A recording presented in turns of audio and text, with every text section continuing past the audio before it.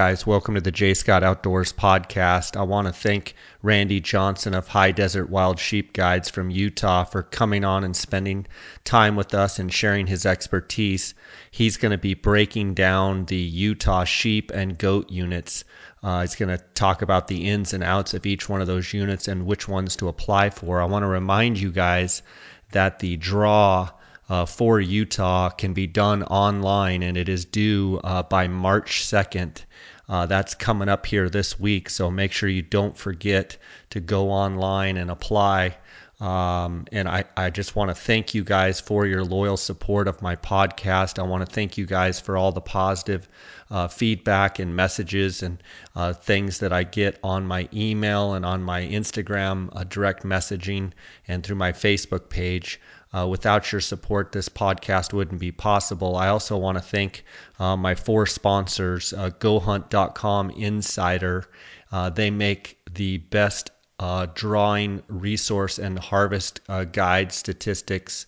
And if you're not a member, you need to go join GoHunt.com Insider. Use the JScott promo code, and you'll get a $50 KUIU gift card. I also want to thank Jason Hairston over at KUIU for stepping up and sponsoring my podcast. I'm excited to announce that we're going to have some great promotional things going on with KUIU, and I want to thank Jason and his staff for supporting my podcast. Also like to thank Phoneskope.com, Cheston Davis over in Beaver, Utah.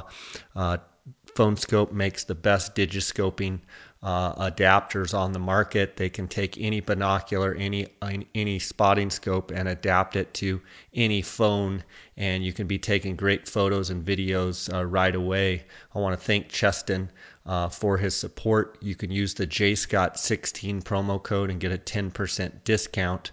Also, Cody Nelson and the crew over at the Outdoorsmans in Phoenix, the Optics Authority. If you use the JScott promo code, you get 10% off over there with Cody and his guys. So, guys, thanks for your support. Let's get right into it, and don't forget to apply in Utah. Welcome to the J. Scott Outdoors podcast. Today I have Randy Johnson of High Desert Wild Sheep Guides out of Utah. Randy's been on the podcast before, and guys really liked having him on, and I've had a lot of people ask for you to be back on again. Randy, how you doing? I appreciate that. I'm doing great. I had a long hike today. I got away from all the noise and everything that's hectic in society, and so it's nice when you can clear your mind. You know, I follow you on Instagram, and you do a great job at, it seems, going to all the shows and you know, being a professional in the industry that you're in and taking care of business. But you also spend a ton of time getting away and hiking and just getting out there and whether it's, you know, looking for sheep, looking for goats, looking for big shed horns off a deer, or just out hiking and using gear. And that's something that I always admire about you. How was your show season? Well, you know, when I go to shows, I don't necessarily set up a booth. I go to see old friends, to see new gear, just to renew acquaintances and to see what's going on in the hunting industry. And the shows were fantastic this year. It seems like the quality and the number of vendors in all of the shows just continues to increase, and it's fun. Hectic, but very fun. For sure. And Randy, why don't you tell the listeners a little bit about yourself? And I believe you're from Marysville, Utah. Explain to them where that is and just give a background in case they didn't catch your podcast from before. Well, Marysville is one of those giant cities that you come across in southern Utah that's maybe got 500 to 600 people in. You can tell I was being a little facetious with that comment, but it's a wonderful place. I grew up here. The only time that I've lived away from this small town is when I was going to college. It's a quiet area. It's in a great part of the state, as I'm very close to all of the national parks, but I also have the Tusher Mountains are right in my backyard. I can throw a backpack on and go look at goats, bucks, billies, and I'm not too far away from getting into sheep country also. And so I've been in the guiding business for almost 30 years now. And to be honest, I've never done it to earn a living. It's just always been something I love. It's my passion. I love meeting people. I love the experiences and the friendships that are established through guiding. And I just believe in this business, if we'll work hard and if we'll give individuals 150% of our effort and do it with honesty and integrity, that we're doing our jobs. Yeah, for sure. And you have an outstanding reputation across the board in the guiding industry. But I believe you were a education administrator for many, many years before, well, not before, but quote unquote in your real job, correct? Well, I actually did spend 40 years in the educational field, everything from teaching, coaching, to being a principal, and then I finished my career as superintendent of schools. I enjoyed the relationships, the opportunity to work with kids and parents, and early on in my career, when I was in college, I was actually a collegiate baseball player. And kind of funny, my name's Randy Johnson, and so people say they compare me, to the big unit who was about 6'11" and threw a fastball about 100, but I could throw a fastball in the 90s, so I had some good times. I just didn't go quite as far as he did. Yeah, being from Arizona, obviously Randy Johnson, the big unit, is pretty near and dear to a lot of our hearts, and in the World Series run and all of that they made, and he's sure a legend around here for sure. But you're a legend in the guiding industry as well, being in it for 30 years, and you're just known as an all-around great guy that brings a lot of integrity to the game. And one question I would ask you before we're going to get into talking about Utah sheep and goats and some other things is, it seems, well, how do you see with social media, how do you see some of the guiding industry and the hunting industry in itself? What things would you give advice to, say, the younger guy to watch out for this and watch out for that, and maybe some things that you're seeing going on, and I'm assuming that you see something going on that maybe you're a little leery of, maybe not. I'm kind of throwing this question out as a curveball, but what advice could you give to other guides and other hunters out there in relationship to social media and how things are being portrayed in our industry? Well, there's no doubt that social media has changed the entire ball game, not only with what we do in the guiding hunting industry, but politics, et cetera, et cetera. There are a lot of great things about social media, and then there are some negatives also. I think, if you're going to get into social media, you need to do it for the right reasons. You need to be positive. I guess the only reason that I use social media, to be honest, is I'm using it to try and pay back to hunting what I feel hunting has given to me over all the years. And so when I post, I use those opportunities to try and teach the younger guides, hunters, outfitters who are out there, because as you look at social media, you can just be overwhelmed with all of the posts, and many of those people are just outstanding individuals. But again, just like in all aspects of society, there will be those that you better do your research if you're going to for instance, book with someone who you see a lot of, who is posting and using social media, do your research before you go with them. Make sure that their claims, their pictures are theirs, etc.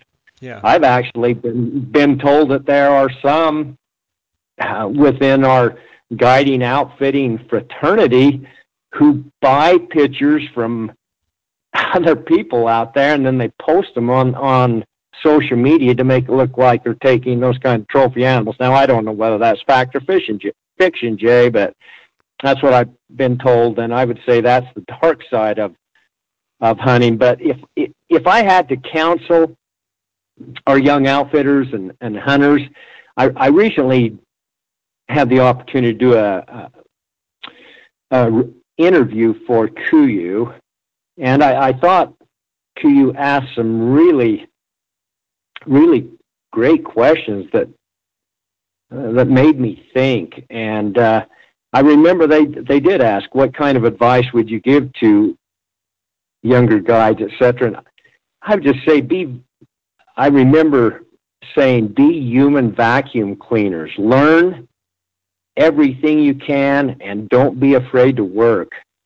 Work your butt off and don't be afraid to fail, because along the way you're going to fail some. But pick out individuals, guides in the hunting industry who are well respected, and ask them questions and learn from them. And don't always trust everyone out there who says they want to be your friend, because they will use you to a certain point, and you can get burnt that way. I know I've learned that tough lesson many times, but you do have to trust people until they break that trust. Those are just a few thoughts that I have, Jay. Yeah, that's good stuff. That comes from a lot of experience there, so I appreciate that.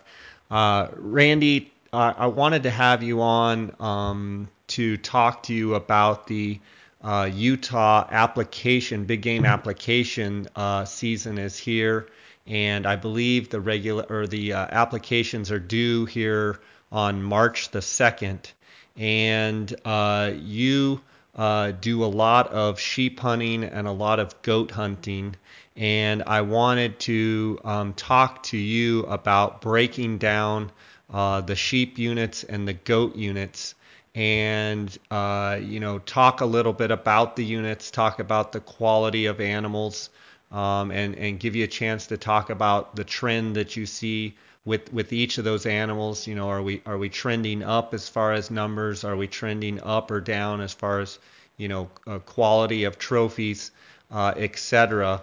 And you're the perfect guy to have on to discuss Utah sheep and goats. Let's probably go ahead and just start with sheep and break down Utah sheep hunting, both desert and rocky, if you will, and give us your overall breakdown of the sheep hunting in Utah. Well, I appreciate that very much. Sheep in Utah, we're not going to have the quality that our genetics that an Arizona or Nevada would have, or even in New Mexico, and yet we have some incredible sheep opportunities here in Utah for non-residents. There aren't very many of them, because last year there was only 3 tags. However, this year it appears, and we don't know for sure, that they're going to raise that to 4 non-resident tags. When you have 8,000 plus non-resident applicants applying for only 4 tags, the chances of you drawing aren't very good, but it can happen. And if you do draw, I guarantee that Utah can offer an incredible experience out in the field. You may not, again, get a Boone and Crockett ram, but you're going to have an incredible experience. And if I'm talking about Utah desert sheep, there's 4 units that I really like. What's called the Caparlis East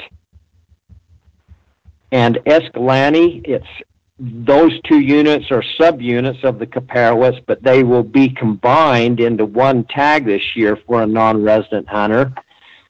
The Kaparowitz East and the Escalante, they're tough areas of our state. There are places in those units that you can throw a backpack on, and you may not get back to your truck for 10 days, depending on if you find your ram or not. Quality of sheep, you can take a ram in the Kaparowitz East or Escalante that would range in a score from 150 clear up to 170. However, there aren't as many rams on the upper part as far as score. I love that particular unit as it is huge and just offers someone who really wants to experience sheep hunting at its very best a great opportunity. The next unit would be your Kaparowitz West. The Kaparowitz West, there are a lot of sheep on that unit. Again, the score would range in that unit probably from 155. You might hit 170. I've had several hunters get rams that were close to that score on the West. It's a little bit easier unit than the Kaparowitz East or the Escalante because there are a lot of old roads in there. You can ride your ATVs, do a lot of glassing, and then you've got to be willing to drop off into some big canyons to go after your ram when you find it. Outstanding unit with some really good genetics from some transplants that came out of Nevada. Probably the unit that lots of people think is the best unit in Utah would be what we call a Zion unit because of Arizona genetics that were infused many years ago into that area. It's one of the more different desert sheep units than you would ever see because it has lots of ponderosas. You would look at it and think it was designed more for Rocky Mountain sheep, but it's incredibly beautiful.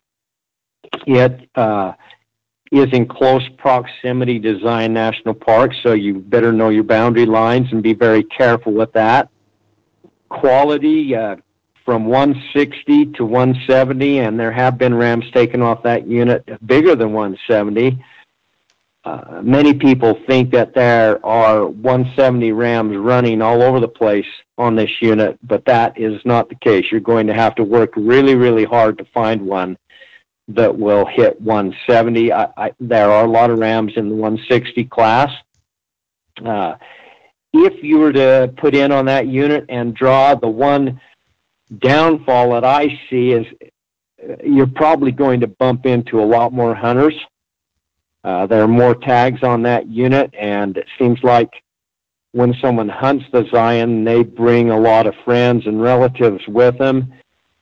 And so if you're looking for an experience where you're not going to see other hunters, the Zion won't offer that kind of experience like the Kaparowitz East or Escalante or even the West would.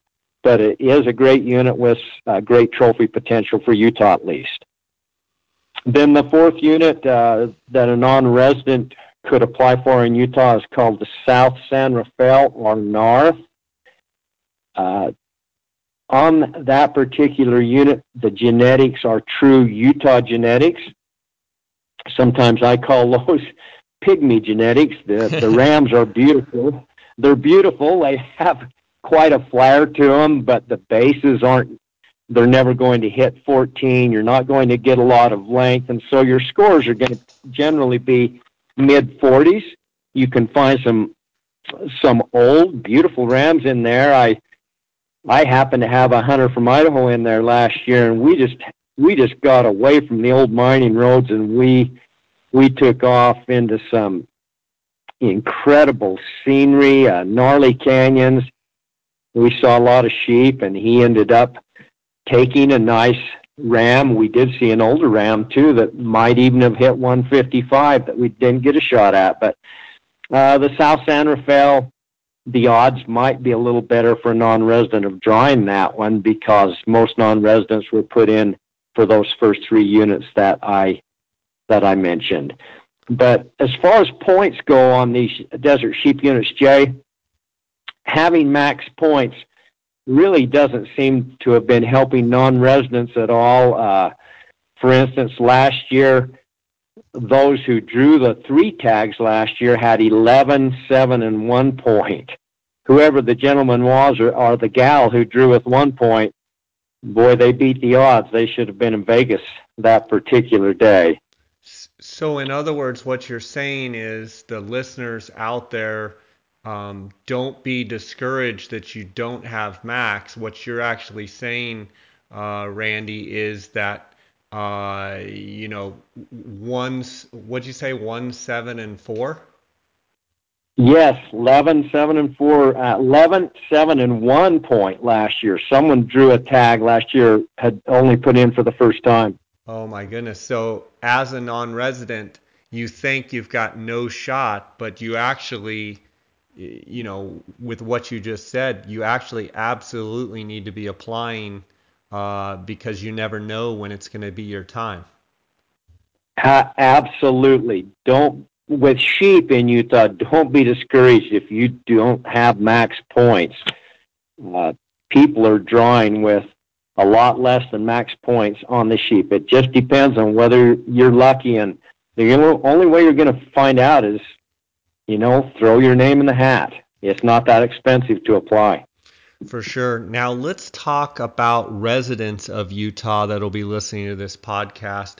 How do your picks, or breaking down the units, if you were to take the top 4 or 5 units as a resident, what other units would you add in there for their opportunities? I would not add any more units than these 4. There are some other units. I wouldn't really consider them to be quality units. There are 2 other units that I would throw into this mix, I guess, that someone should look at. One is the Dirty Devil unit. It can be an incredible experience. Incredible canyons. It can really make you bust your butt to get in there. Last year, we actually took a ram off the Dirty Devil that was 12 years old, scored close to 160. It's had some problems with disease, but if someone really wants a quality experience, that's one a resident, if they could draw. I love the unit. And the other one we call the Little Rockies, it may even be listed as the Henry Mountains on the proclamation. There's some areas in there that you can get off the beaten path and find a very nice ram in that 155 up to 165 caliber with some luck. Okay. And the sheep, are those sheep Nelsoni? Yes. Yeah. Okay. Yes, they are. Okay. And how long have sheep tags been available in the state of Utah? Desert sheep. Boy, that goes back a long ways. I believe some of the original transplants, Jay, in Utah were as far back as 1978, and they probably started issuing a few tags in the late 80s. I'd have to research that, but I would guess there were a few tags issued at that time. And Utah, the number of tags, it had been increasing every year for a long time. And then we did have a few units that got some disease, had some problems with predators, and they had to reduce tags. But we're still holding around 35 to 40 tags each year, and for Utah, that's doing quite well. What do you think about the Pine Valley unit? Oh, I missed that. Darn, I appreciate you reminding me on that. Pine Valley is a great unit. I can't believe that I missed that one. maybe I didn't mention that because I'm holding out so that some of my friends can draw that.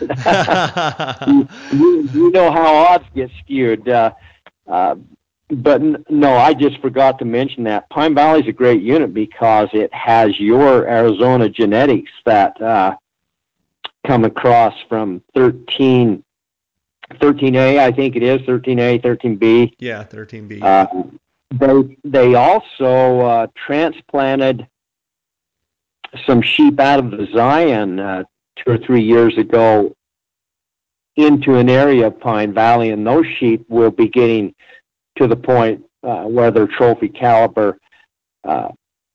If someone can draw that, it's tough to draw that unit, but if someone can draw it, there's some real potential to take a possible 170 caliber ram.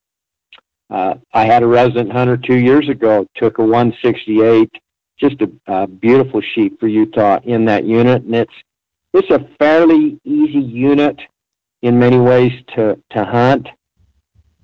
You can drive back into St. George instead of Motel if you chose to, but I would rather stay out on the mountain.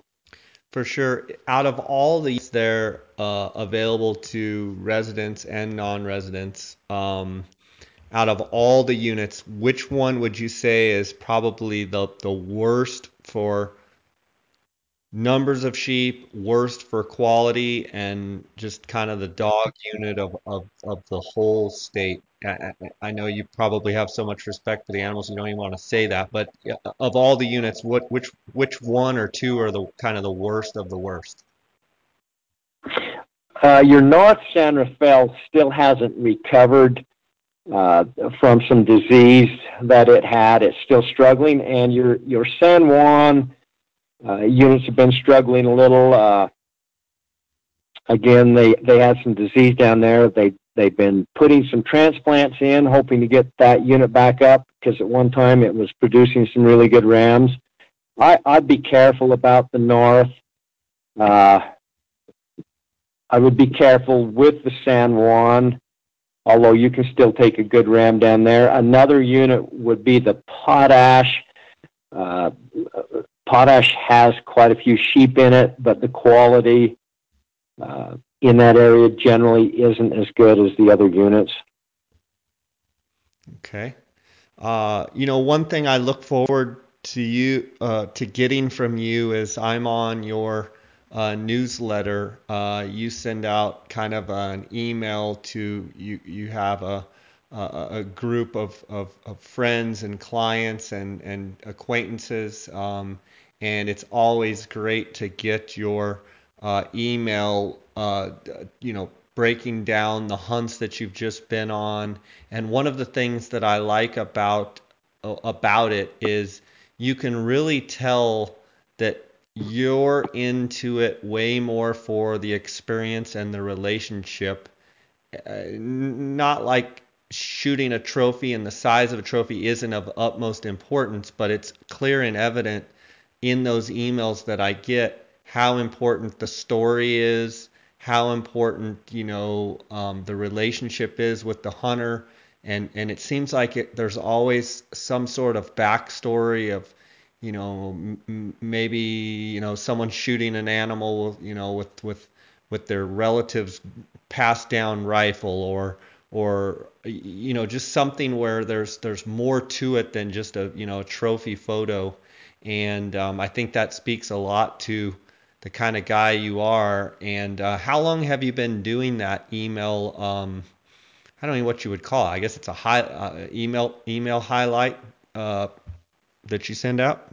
I just call it my personal hunter's listserv, and I've probably been doing that now for 15 years. I just started sending out pictures and stories to friends because they wanted to know what I was doing and what was going on, and I kept getting requests from people from actually all over the U.S. and the world to be included on that. And so there are many individuals I don't even know who have requested to have their email added. And I use it to share stories. I'll have a father, say, in Southern California, whose son just went on his first, let's say, wild boar hunt and took his first animal, and he sends me a picture, and the young man or young lady is just so excited and smiling with a picture with their first animal. And I use it to try and promote our hunting heritage and stress the importance of passing that hunting heritage on to our youth. And I also use it as an opportunity to try and teach ethics. All of us would like to take the biggest animal out there on the mountain. Points are important, but again, it's that experience with good friends and good people. And I share those stories. I talk some about getting physically prepared for a hunt, the mental aspects. I share a lot of personal thoughts when I feel it's appropriate to try and teach. And I've enjoyed doing it. A lot of people have encouraged me to turn it into a blog, et cetera, where I would make a little money off of it, but I never started it for that.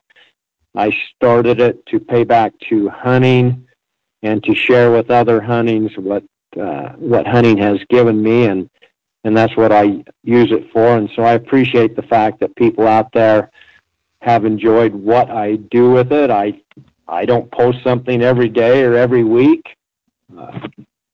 But when appropriate, when someone shares a story with me and they do want a picture of their trophy animal shared, and they say it's okay to do it, then I will share and talk about that experience in this on my Hunters Listserv. Yeah, you do a great job with that for sure. I look forward to getting it every time I see your name on my email. It makes me smile. Randy, let's talk about Rocky Mountain Bighorns, and I guess first the non-resident opportunities. Although they're slim, let's talk about the units for non-residents in Utah for Rockies. Well, sure, and again with Rockies, the draw tags are. It's tough. There were almost 8,000 non-resident applicants last year for 3 tags. And there are 3 units that non-residents can apply for. This year, they've changed the name of one of them to the 9 Mile Range Creek or Gray Canyon unit.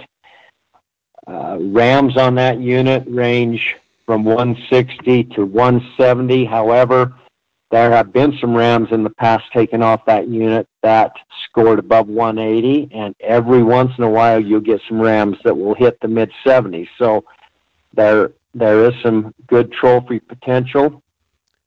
I also think on that particular unit, if a non-resident wants to get off the beaten path, they might find that ram that's going to break the 170 mark. Randy, this is let me double check my work here real fast.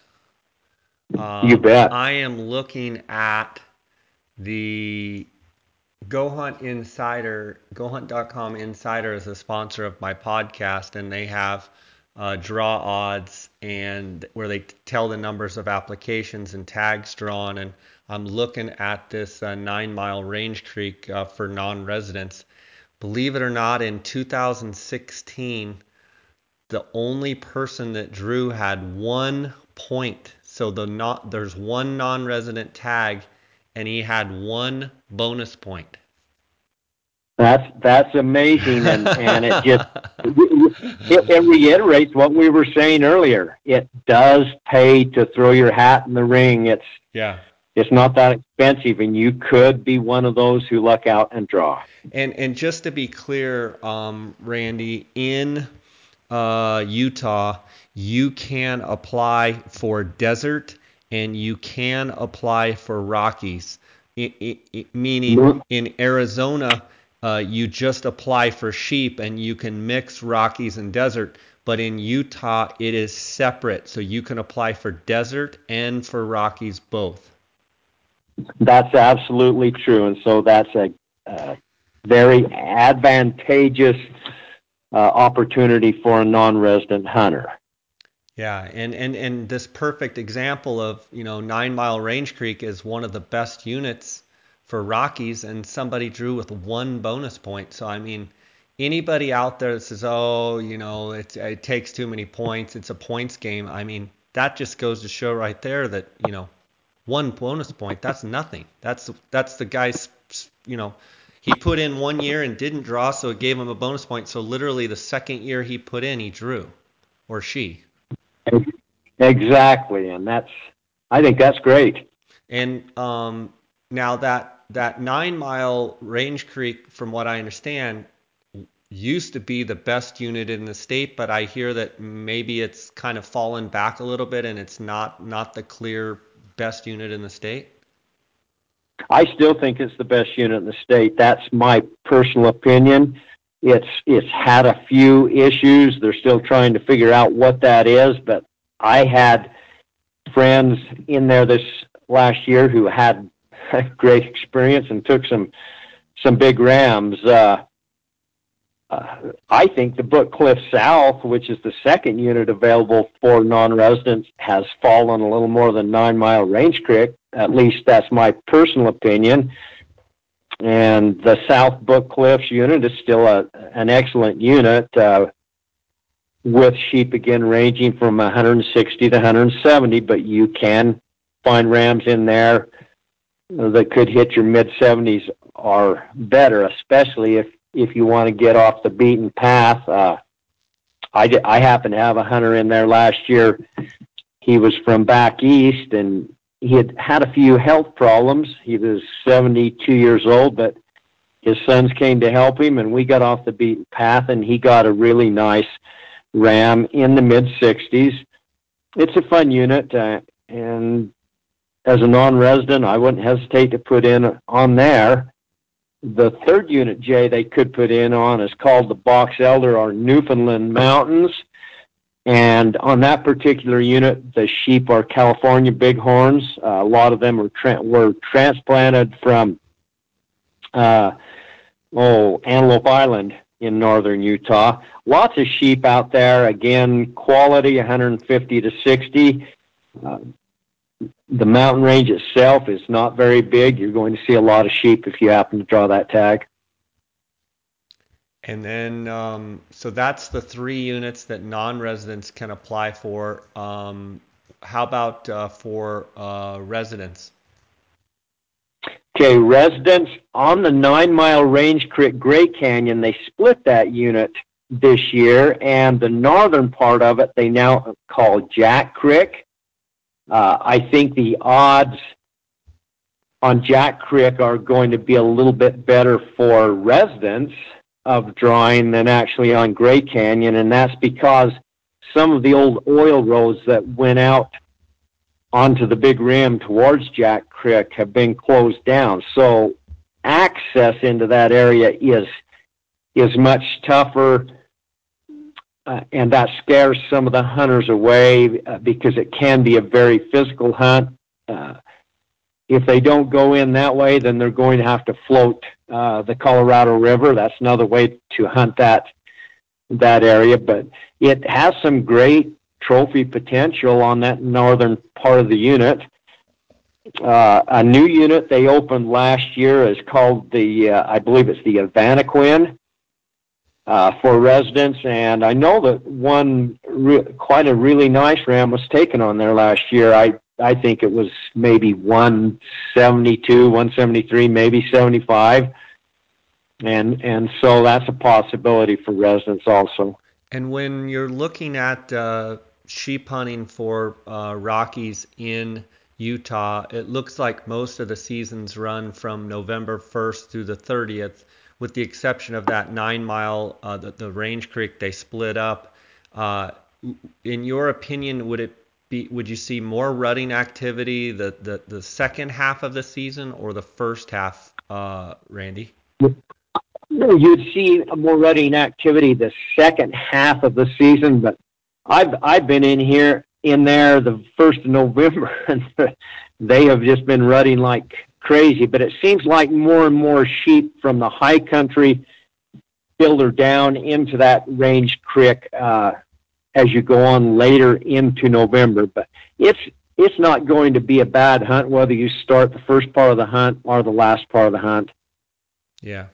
Out of those units that the residents can apply for, which would you say that, a couple that are really, really tough units, kind of like you did with the desert?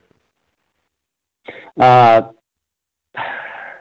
that's another tough question. All of those units you're going to get rams in. I don't think any of them are just poor units that you're not going to have a great experience. So I really wouldn't say that there's one of those units that's any worse than the other. They're all good, solid units.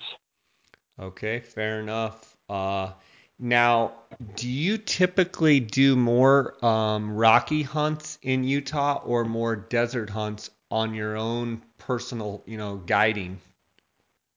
We generally would do more desert hunts. The rocky hunts, it seems like, because of the terrain, more of your resident hunters feel like they can do those self-guided, which, we have to appreciate that.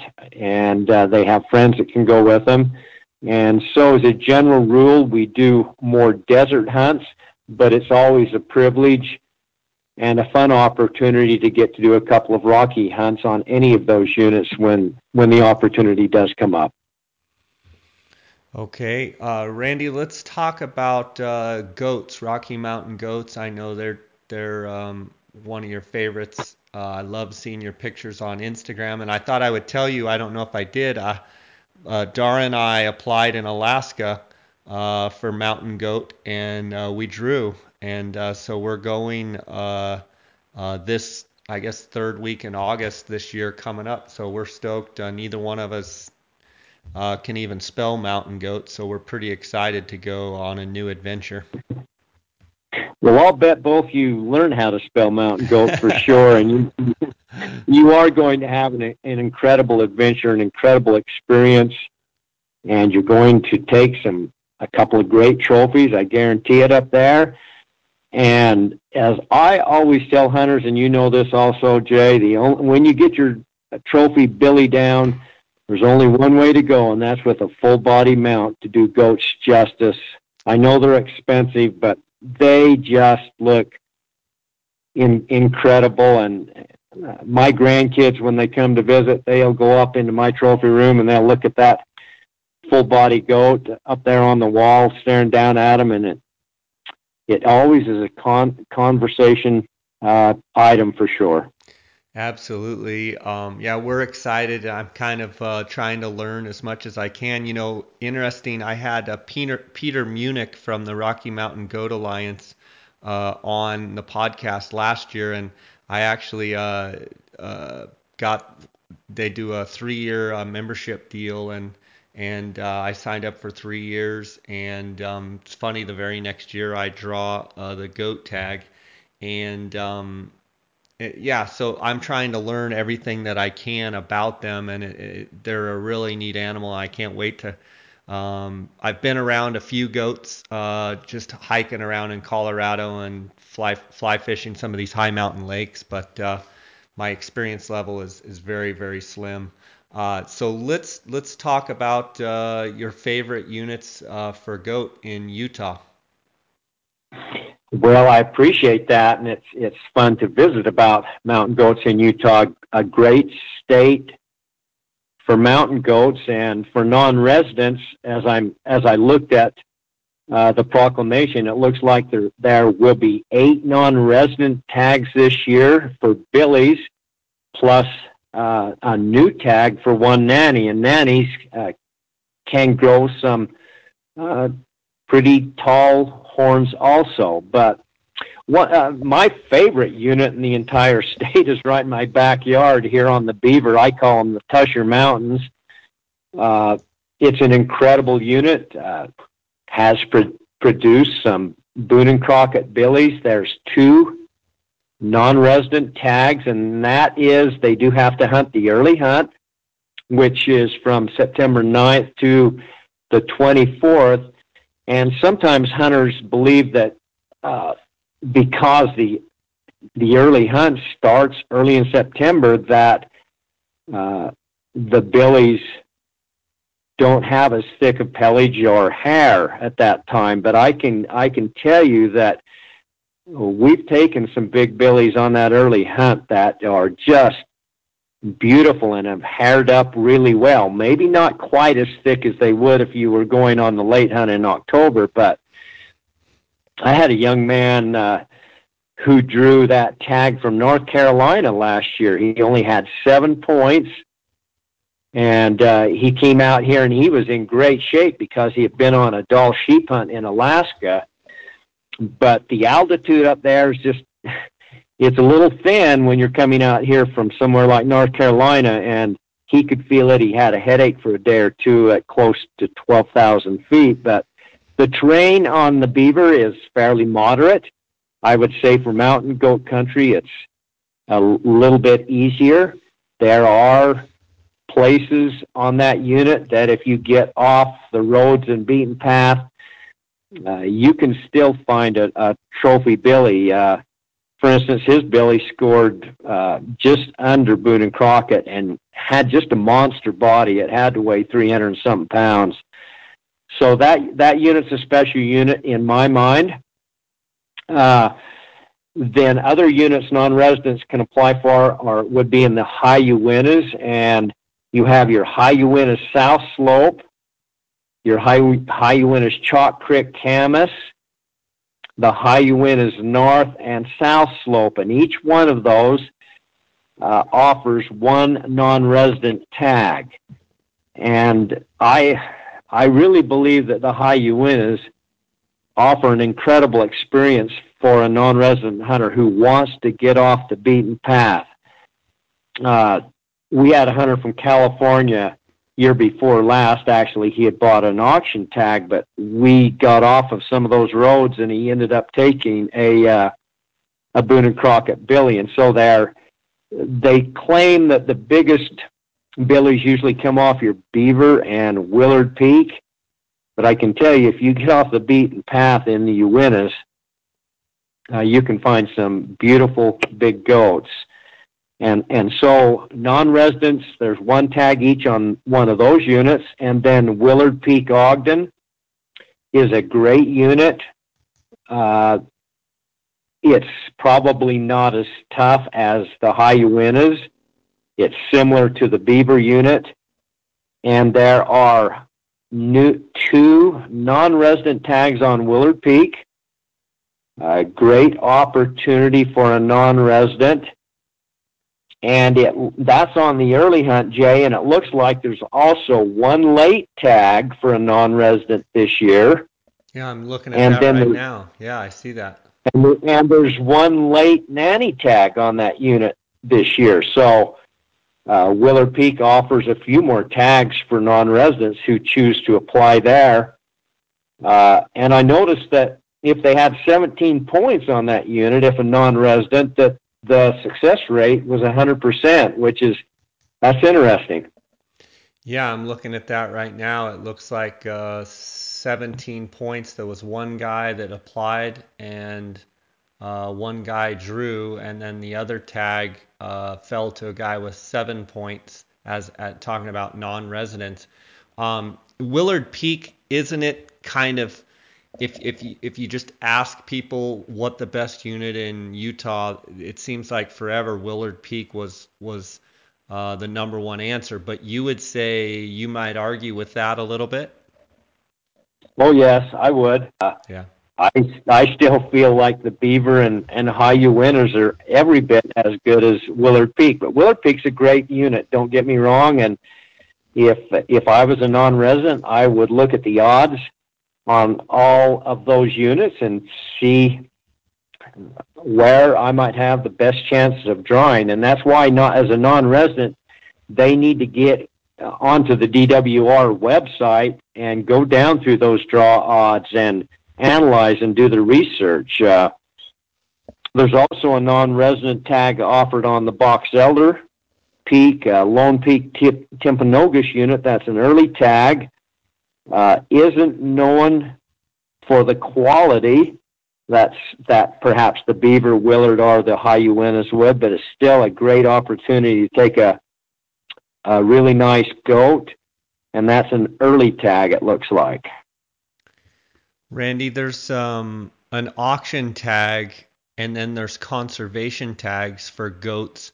Can you tell me a little bit about kind of the price range that, the different auction tag and conservation permits and what they have trended and what they have sold for over the years?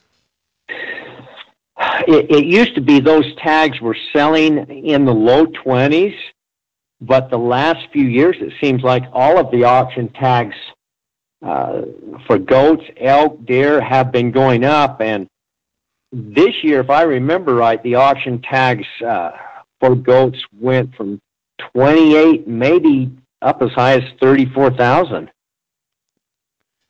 And each unit gives a specific conservation permit so that you could hunt the beaver. Like isn't there one conservation permit for the beaver? And then for each of the units, there's a conservation tag, and then there's an auction tag where that guy can hunt all of the units, correct? Exactly. So our mountain goat population is doing very well for the DWR to be able to also offer those other conservation and auction tags. And so there's some great opportunities for hunters who may have been dreaming to go mountain goat hunting, and they put a little money away, and if they were bidding on at the right auction and the price was right, maybe they could purchase one of those tags and have a great experience that way. I'm probably going to do another podcast with you specifically to mountain goats as I get closer and preparing the summer for my hunt, and we can talk to you more about it. But a general rule of thumb, kind of give me an elementary general rule of thumb of when you're looking at a billy, how to determine if it's a billy of quality of what do you look for in a quality billy. Well, I'll tell you, goats can be tough, and you better have your spot scope and get a good close, long look at them. But your billies are going to have a bigger, more of a blocky body than the nannies, and generally speaking, if it's not during the rut, and generally goats rut in November, at least here in Utah, so that's not a problem during your hunting season, but a lot of times your big billies are going to be off alone. Your nannies and your kids are going to stay together in bigger groups, but your billies will get off by themselves a lot of times, especially your big old loner billies. And I have seen billies in groups of 5, 6, 7, but they'll generally also have quite a dirty butt patch, Jay, and of course, they have a big scent gland that if you're close enough and you get the right angle, right behind the horn, there'll be a big, dark, very prominent scent gland that you can see. Those are some of the things that I look at for billies, and I wouldn't say I'm an expert like probably some of the guides in Alaska who chase billies all the time, but that's what I look for. And I've heard guys say too, you watch for them to take a leak and see kind of how they do it, and you can tell if it's a billy or a nanny. Is that another good thing exactly. That you use? The billies will stretch out instead of squat. That's another characteristic that you should look for. So that's a good point also.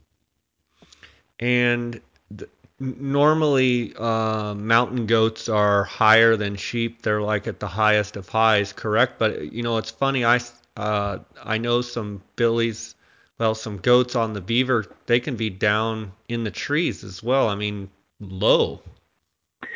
Well, that's interesting. You'd bring that up. I found a huge billy last year that was at an elevation of 6,000 feet, and that was the billy we were going to take.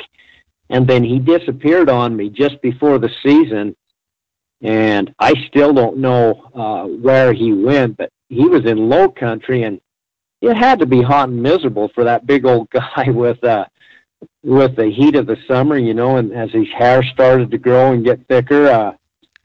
But I was amazed that he was in that. It was in some really rough cliffs, but it was low down. So on this particular unit, you can find them from 12,000 feet clear down to 6,000 feet. Yeah, and historically, mountain goats are the mountain goats in Utah fairly docile and or I mean, do you ever run into them where they're really spooky, or are they pretty docile to hunt? I wouldn't say they're tame. I would say a unit like the Wasatch Mountains, where there are lots and lots of hikers, the goats up there can be quite docile. The goats on the Beaver, there are a lot of goats. It's a big population. They'll see a lot of ATVs. They can be what I would call dumb at times, but those big old billies that get off by themselves, they're always looking for danger, and they can be a little tough making a stalk on. That's good stuff. There's a lot of information right there and what you just went over with the sheep and the goats, and I appreciate that. I know you love testing gear, and I believe you have a website, ireviewgear.com. And I wanted to ask you about, I see I read that article on KUIU.com, and I know you wear KUIU. What pieces of gear do you really like that KUIU makes? Well, here's some of the items that I really like, and I just think KUIU is one of the quality companies, outdoor hunting companies out there today, and they've just taken it to another level with their research, and it seems like Jason and his team are just always looking for cutting edge materials, etc., which I really appreciate for mountain hunters. If we can go lighter, we can go further, and we can go longer. That's how I feel. But in my backpack, Jay, there's a couple of items from KUIU that I never take out. And one of those items would either be the Super Down jacket or the Kenai synthetic jacket. Both of them are just so light and they are so warm. They're very easy to pack because they compress so small, and I'll have one of those jackets in my backpack at all times, along with the KUIU Ultra NX rain gear. That rain gear, again, is very light. It does a great job.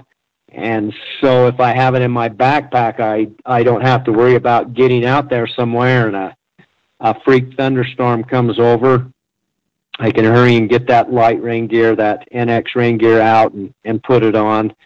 So those items always stay in my backpack along with one of the Peloton beanies in case I get stuck out there and have to spend the night. The other items that I really like, I always wear a T-shirt, and I'll either wear the Peloton synthetic or the Merino crew T-shirt.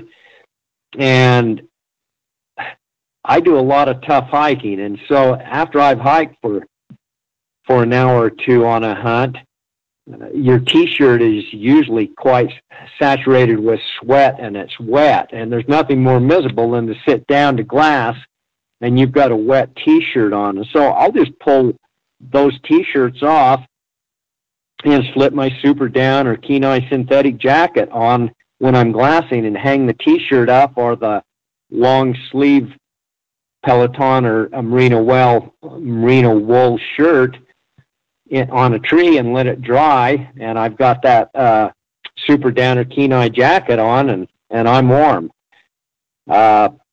Something I will do in hot weather that may be a little different than some hunters is I like the merino zip-off bottoms that KUIU came out with. And so in hot weather, if it's really early in the morning and it's still a little chilly, I'll put those zip-off long johns, basically is what they are, on underneath a pair of hiking shorts. Really comfortable. It doesn't bind you in any way, and so you're protecting your legs from thrashing through the brush, etc. And so in warmer weather, I'll hike with those on. And then if it gets really hot, I'll take those off and just wear shorts. But the other item I'll wear quite a lot in hot weather is the Tiburon pant. I love those pants. Well, they're just outstanding. Outstanding. They got the four-way stretch, and the air blows through them. They're with the vent on the sides. They're fantastic. You just can't beat those pants for hunting in Arizona or say down in Sonora. And if I'm in the cactus, etc., I'll put a pair of the gaiters on the bottom half of those pants to protect them from catching on cactus and cat claw and things like that. And they work really, really good. If it's colder weather, I like to wear KUIU's Alpine pant. And the Alpine has the knee pad in. Some people might think that the knee pad is going to bind their knees, but it doesn't in these KUIU pants. And I'm always on my knees glassing or crawling in on a stalk, and those knee pads have saved my knees in that Alpine pant numerous times. They work well in cold weather. The other pant I use a lot in cold weather is the Guide pant, just outstanding. For clothing, that is what I use most of that KUIU produces. I love all of it, but when we're talking about gear, I use the Icon Pro backpack, the 5200, most of the time, unless I'm on an extended backpack trip that'll take me in somewhere for 7 to 10 days, and then I'll go to the 7200 to give myself a little more room. But that 3,000 cubic inch Icon Pro is a tremendous backpack. If you're just going somewhere for a couple of days, it has enough room to even pack an animal out. And so that's one I'm looking closely at using on some of my shorter hunts. And the Mountain Star two-man tent, Jay, those guys hit a home run when they came out with that. You've got. I love mine too. It's an awesome tent. And I use that two-man for myself because it's light enough to pack and it gives you more room, and you have two entryways. One entryway you can cook or put your backpack under, and the other one you can use to exit. That tent's my very favorite. And then I use the 15-degree Super Down sleeping bag almost exclusively, whether I'm in warm or cold weather. And if I am in cold weather, and the 15 might not give me quite enough warmth, I'll just slip on Super Down pants that KUIU came out with and climb in the sleeping bag with those on and my Super Down jacket, and then I sleep warmer. Yeah, for sure. One question I have is kind of bouncing back to preparing for this goat hunt, and how do you prepare your feet? What I've been told is going mountain goat hunting, walking in the rocks, that your feet are going to experience, even more than sheep hunting, are going to, get beat up. What would you give advice as far as preparing your feet for mountain goat hunting? A couple of things that I do. From all the years that I've spent on the mountain backpacking, I've developed some neuromas in the balls of my feet, which is some scar tissue that presses on the nerve, and so my feet get a little tender anymore. But I always use a quality pair of insoles. I'll have a good pair of insoles made for me, almost orthotic insoles, because most shoe companies, it doesn't matter what boots you like, the one area that they shortchange is with the footbed. And so get a quality pair of insoles and then do some hiking with some good weight in your backpack in uneven, rocky terrain. There's nothing better to get your ankles and your feet accustomed to hiking in the kind of goat country you're going to be in than getting out. And I know where you live, you're in a lower elevation, but you still have some rough, miserable, volcanic rock down there in Arizona. And I guarantee if you're out with a heavy backpack in that country, your feet are going to get prepared. Good stuff. That's what I do. Good stuff there, Randy. Man, I really appreciate you spending time with us. I just got a couple questions and then I'll let you go. I want to shift gears just a little bit and ask you about the deer seasons and the general deer and the limited entry deer. One mistake that I've made is I have been applying for limited entry. Years ago, you could only apply for elk or deer, and so I was applying for elk.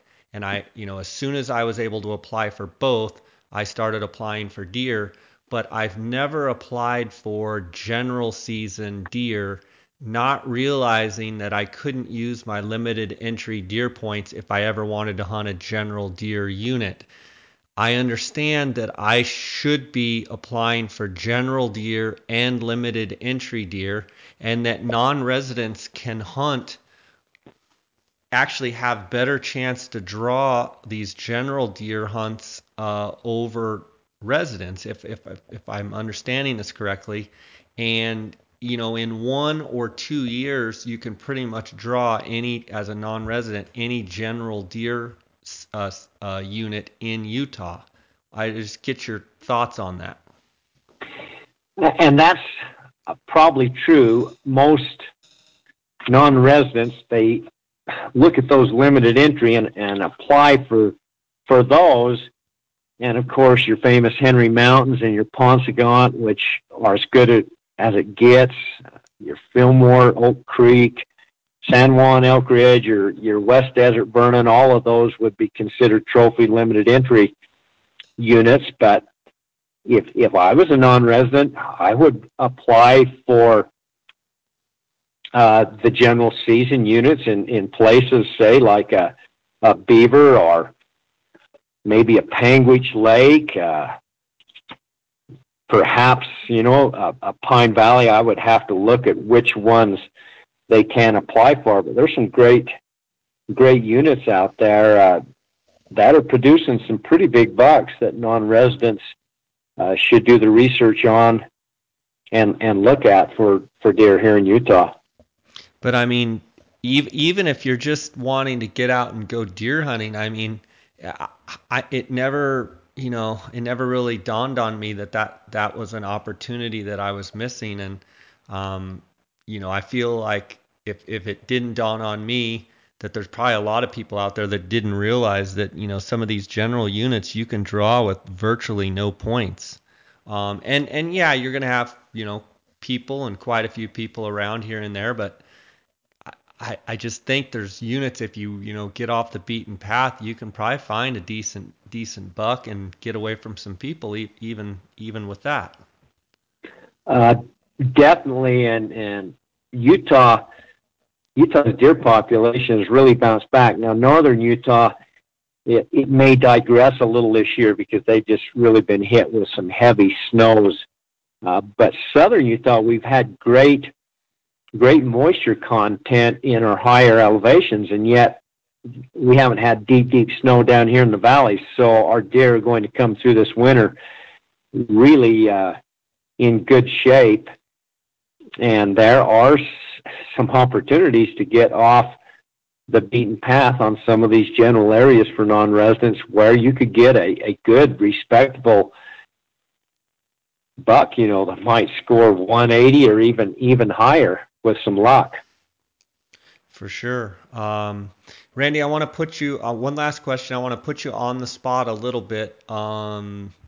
Utah has conservation permits, and you've been doing this a long time. And there's, as an outsider, I'm from Arizona, so I'm not quote unquote involved in the fight, so to speak. But there's a whole group of people that live in Utah that are very, very anti conservation tags.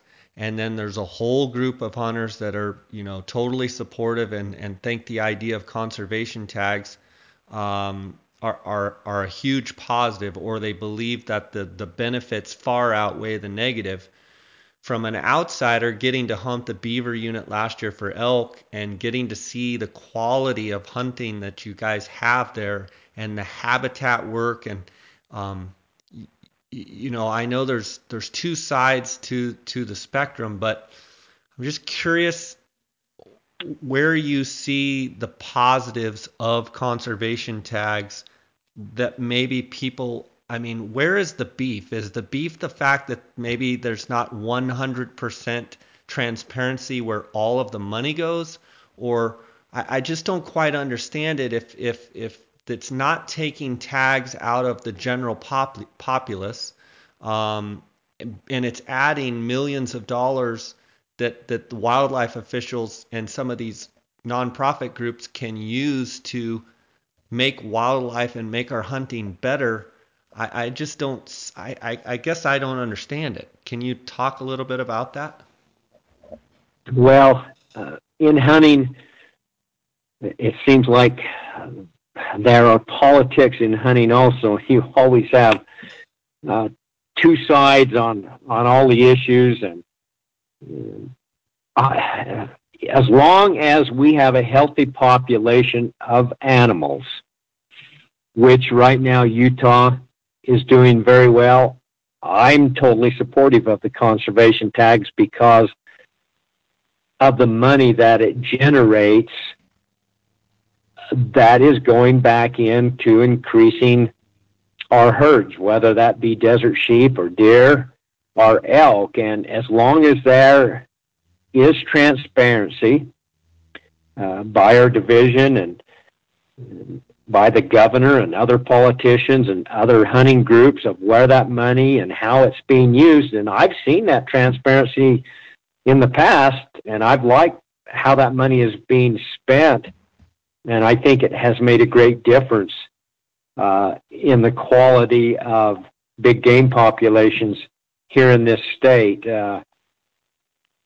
I think sometimes hunters on the other side feel like those conservation tags are only going to those who have the most money. And in a lot of instances, that's very true. But in Utah, we do draw for sportsman tags. And whoever is fortunate enough to draw a sportsman tag can still go hunt the same dates as a conservation tag hunter. And so there's pluses on one side, and I guess there's some minuses on the other side. But right now, at least in my opinion, until someone changes my mind, the pluses on the positive side outweigh the minuses. And what you said earlier is very true. If there's transparency and people can see where that money is going and how it's benefiting those big game herds, then I think they, instead of complaining, they should take a closer look at supporting that. But there's always two sides to every issue, and there always will be. Yeah, well said. Well said. Well, Randy, I really appreciate you spending time with us here today. And I want to give you a chance to let the listeners, come find you, come talk to you. So would you let them know where they can reach you, where they can see your content, and just appreciate the ambassador that you are for our sport and our heritage and our traditions. And it's just, like I said, it's always makes me smile to get an email from you, getting a recap of some hunt or another. And I just appreciate you on more levels than you would know. So please give our listeners a way. I assume it's highdesertwildsheepguides.com, but I'll let you take it from there. That is my website, and on that website there is a link where if you want to be added to my personal hunters listserv, you could send me your email, and I'd be glad to put you on there. If you want to contact me personally and talk to me on the phone, you can call me at 435-590-8139, and I always return calls or texts. Sometimes I'm out in the far reaches where I don't have any cell coverage, but I do get back to people. I'm not someone who doesn't return a call or return a text. Well, that's awesome. Well, thanks so much. Yeah, I'm anxious to watch your photos on Instagram. I know you're going to be out hiking and doing your thing here as we get into summer here. So until I see you next time, buddy, God bless, and thanks for spending time here with us. Thank you. Have a great evening. Bye. Okay, bye.